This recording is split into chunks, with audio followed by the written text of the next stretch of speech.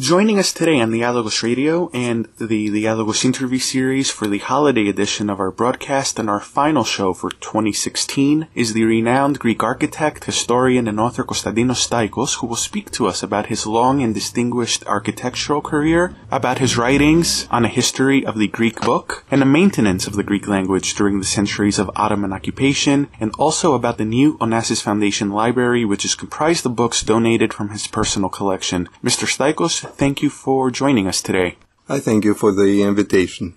To get us started, share with us a few words about your architectural career and some of the most significant works that you have undertaken.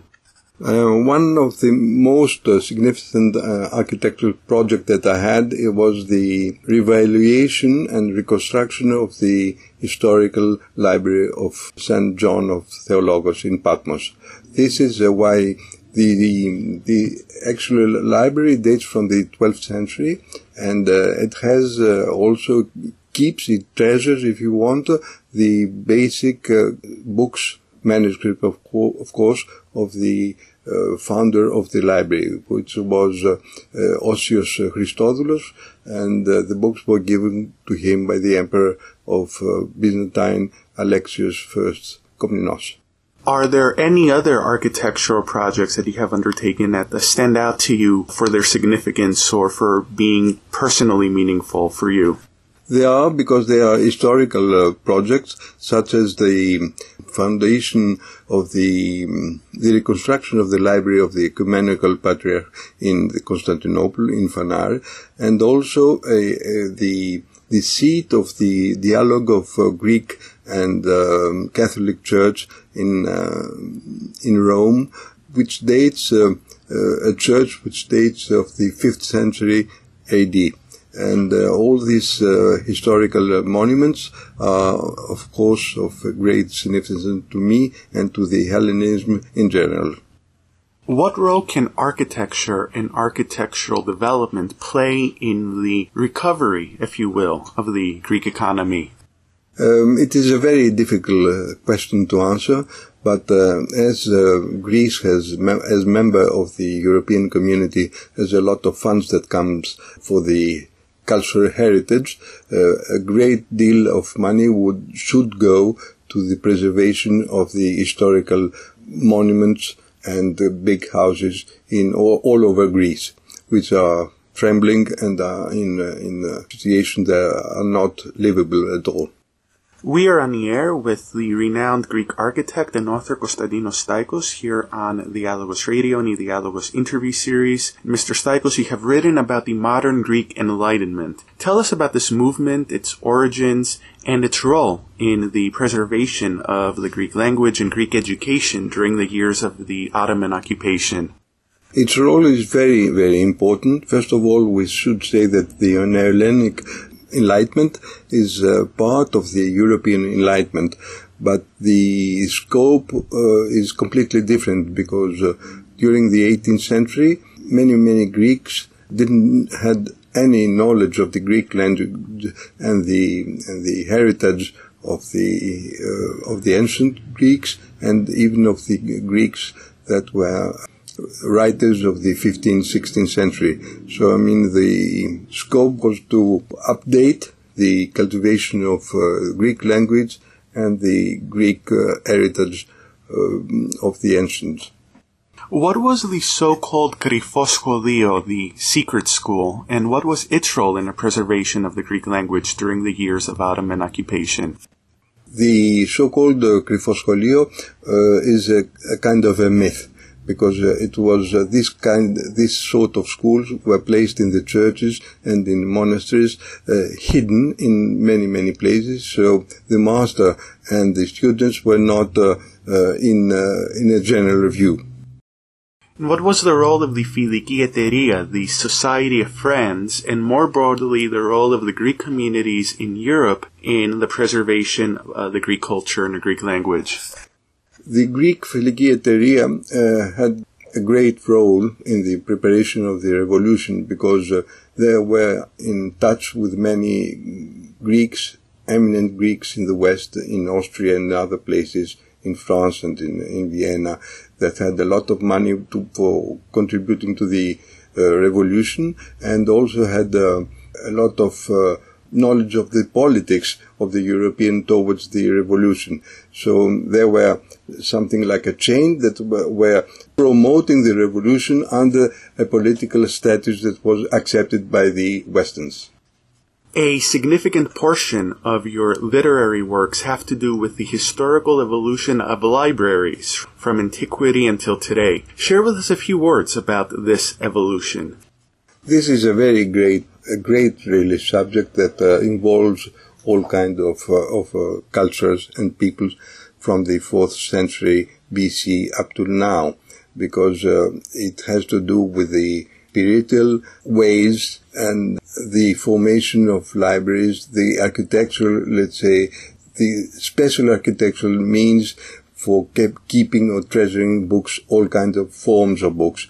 I mean, from the tablets to the papyrus rolls to the codex and to the printed book. So this is a spine of the book is the function of the library, let's say. Share with our listeners some information about your literary works, including your books on the historical evolution of the library, as well as your works on the history of the Greek book. Yes, I have passed a lot of time studying the history of the Greek book, because the Greek book was printed during the 5th century, of course, while the Byzantine Empire has fallen. So the Greeks were obliged to involve in the printing and editing of the book, in Italy especially, and then through the whole Europe. The main problem was to the systematic teaching of the Greek language was kept in the dark for many, many centuries, and then to prepare subjects and works that had to do with the ancient Greek grammar and grammarian, which was completely unknown in the West. This year, 2016, was named the year of Aristotle. Tell us about your own recent book, which circulated about a year ago, which is titled The Library of Aristotle. This book is very, very important. First of all, it's the third book that I wrote about libraries of ancient writers, such as the first of all was the Plato Library and the Academy Library. But for Aristotle Library, it's very significant for everybody, because it's the first library ever existed that was founded in categories, bibliotheconomical categories that we still have. And for that point of view, having the beginning of that attitude, and that from the 4th century BC, it's very, very important to be known to everybody. We are on the air with renowned Greek architect and author Konstantinos Staikos here on the Dialogos Radio and the Dialogos interview series. And Mr. Staikos, a few years ago, in 2010 to be exact, you made a significant donation to the Onassis Foundation in Athens, donating your personal collection of rare Greek literary works from the 15th through the 19th centuries. And this collection now comprises the Onassis Foundation's library, which will be opening its doors to the public. Tell us about this collection. This special collection has to do with the gathering and founding all the books that were printed, edited, or written by the Greeks from the fall of the Constantinople up to the Revolution, 1821. It's a very special subject that has to do with the literary and the spiritual involvement of the Greeks, the so-called of the Genos. And from that point of view, it's very, very important, because there are books printed by Greeks or for the Greeks in many, many places in Europe, not only Italy, such as Venice, Rome, and Florence, but in Vienna, in Leipzig, in Odessa, in Moscow, in Petropolis, in Moschopolis, in Buda, Pesti, and many, many others. What are some of the more significant works that are contained within this collection?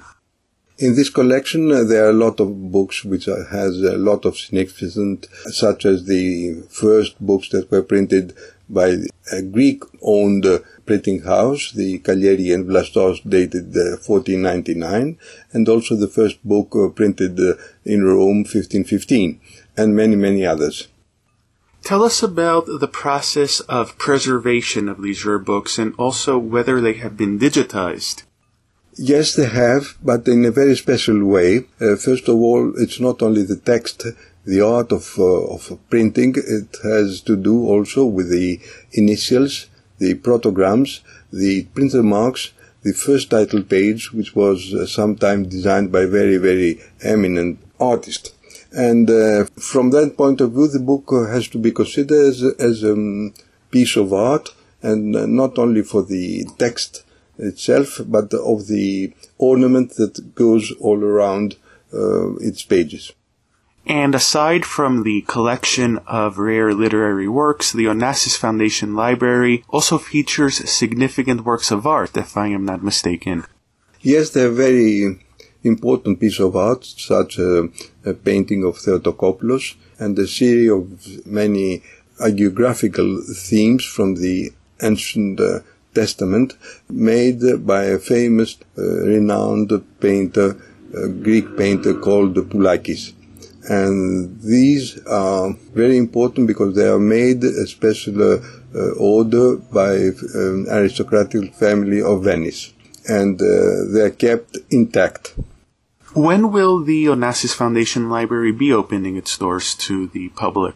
The doors of the Onassis Library are opening gradually, and I think in a few years the doors will be full open, because the hall where the Onassis Library is kept is not an easy way to function as a library, but it will be gradually with new places and spaces in order to give to everybody the idea of an open library. Now, in closing, where can our listeners find out more information, first of all, about this collection at the Onassis Foundation Library, and in addition, about your own books and literary works? But I think that through internet, it's very easy now and not so difficult to come in touch with us and to give us the opportunity to give more information and details about that collection. All my books are circulating in English because I have now for 20 years a great publishing house in Delaware, Oak Knoll Press. Well, Mr. Staikos, thank you very much for taking the time to speak with us today here in the Dialogos Radio and the Dialogos interview series. And Merry Christmas and Happy Holidays. Merry Christmas to you. Thank you again.